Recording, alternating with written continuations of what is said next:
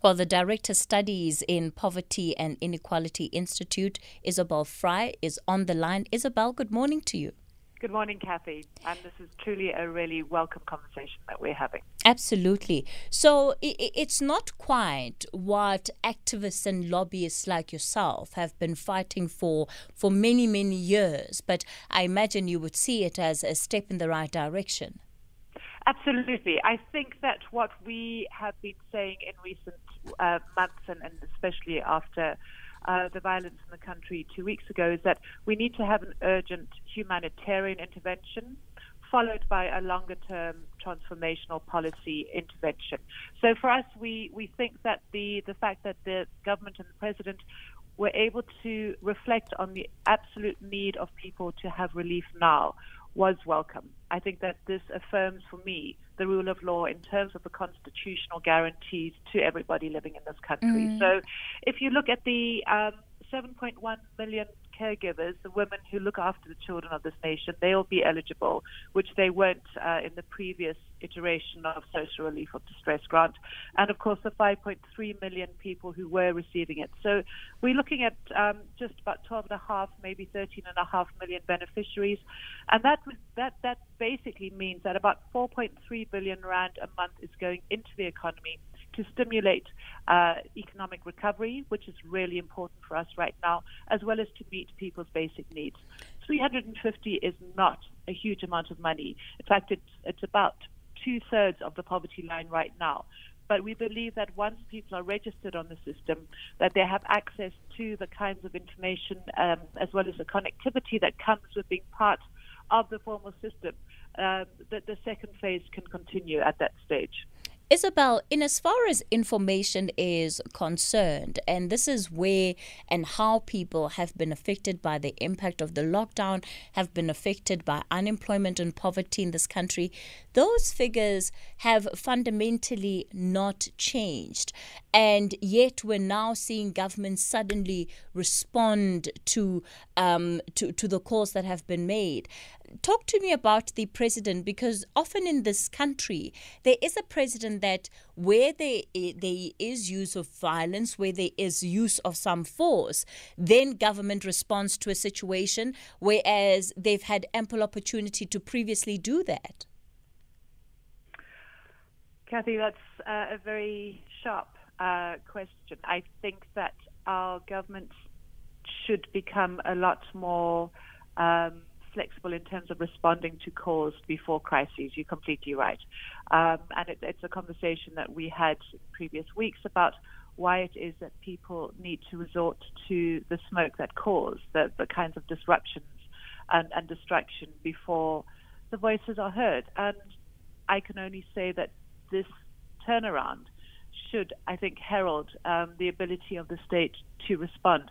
I would imagine that there are certain levels and certain sort of degrees in which you don't want to be accused of being a populist state responding to every such call. But the amount of data, the research, the applications that people have made presenting these, the kind of current situation to the state really would suggest that there has been a huge degree in which improvement could happen. So I think the media are really important.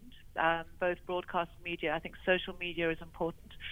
What I've seen is that people are beginning to really articulate what these demands and desires are. I think people have become a lot more engaged with the national project. And I think what happened 2 weeks ago shocked everybody to our core. And so in the recovery, I hope that we integrate into our policy feedback mechanisms ways of being able to take on board what people are saying and mediate through a policy situation. Because on the one hand, you need to have a responsive state, but you also need to have a state that is able to forward plan. And that's why for us it's just so important to continue to engage with Department of Social Development and Cabinet to ensure that as the planning system continues for the rest of this administration, we can start looking at that scaling up of a basic income grant so that the kinds of flexibility that comes with certainty is provided for.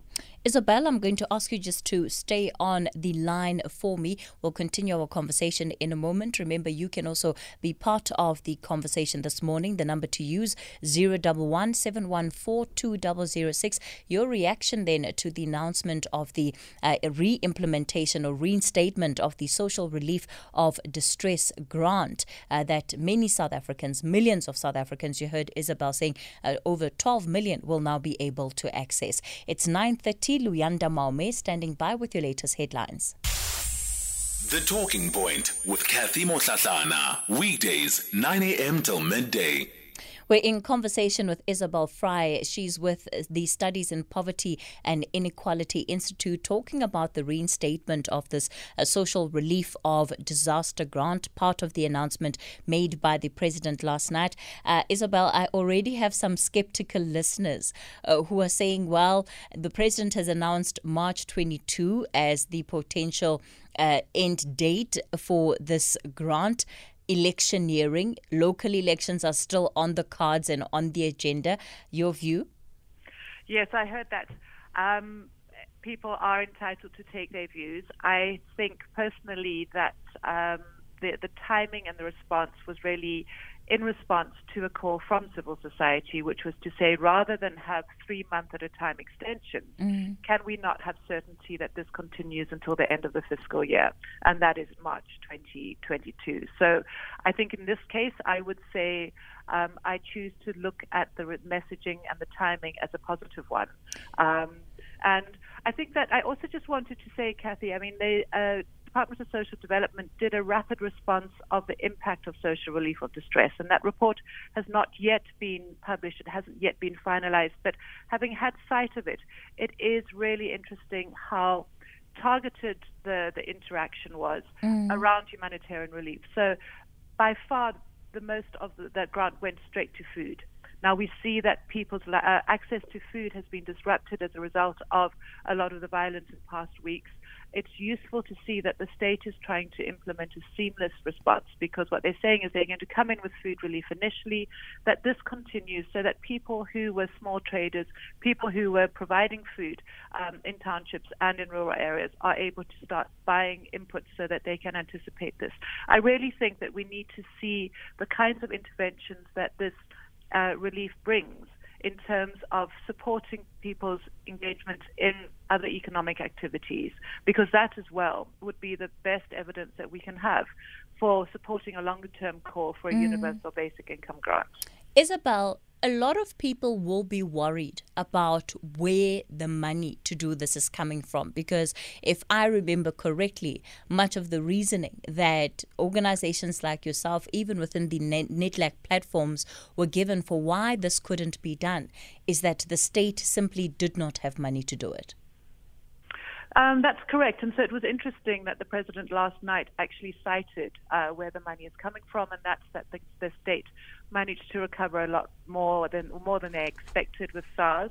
I think, Kathy, that you'll be aware of the fact that many people such as Duma Klubule and Spy, myself, and others are saying that we need to be very clear in our mind that there's a difference between using existing state funds and the kind of stimulus that's required that we're saying a basic income grant would come with. So the state has found additional monies available for this. They're not cutting any current programs, and that is useful for the social relief of distress.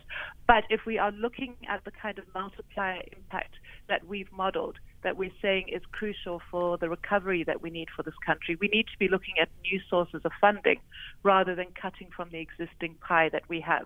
And so our call will continue to be looking at new ways of using monetary policy to release new money into the economy, money that is currently tied up in non-productive ways.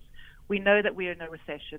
We think right now to extend a massive tax on income would not have the desired effect. But there are ways, we've looked at 11 ways of releasing new kinds of money. So releasing some of the monies in the PIC, the Government Employees Pension Fund. None of this is threatens any existing obligations. But if you have a blending of financing sources, we're able to ensure that there's more stimulus and more circulation, because that's what we need. We need people to have access to more money so that on a daily basis we all aid to the recovery. Thank you so much for joining us this morning. This is undoubtedly a conversation that is going to continue. The next round, of course, we'll talk about where activists like yourself want to see it go versus where the economists think it should not go, especially when they try and add up those numbers. Isobel Frye-Director at the Studies in Poverty and Inequality Institute. So there we have it then. The impact of this grant has been unquestionable. If I can just talk about the experience here at SAFM.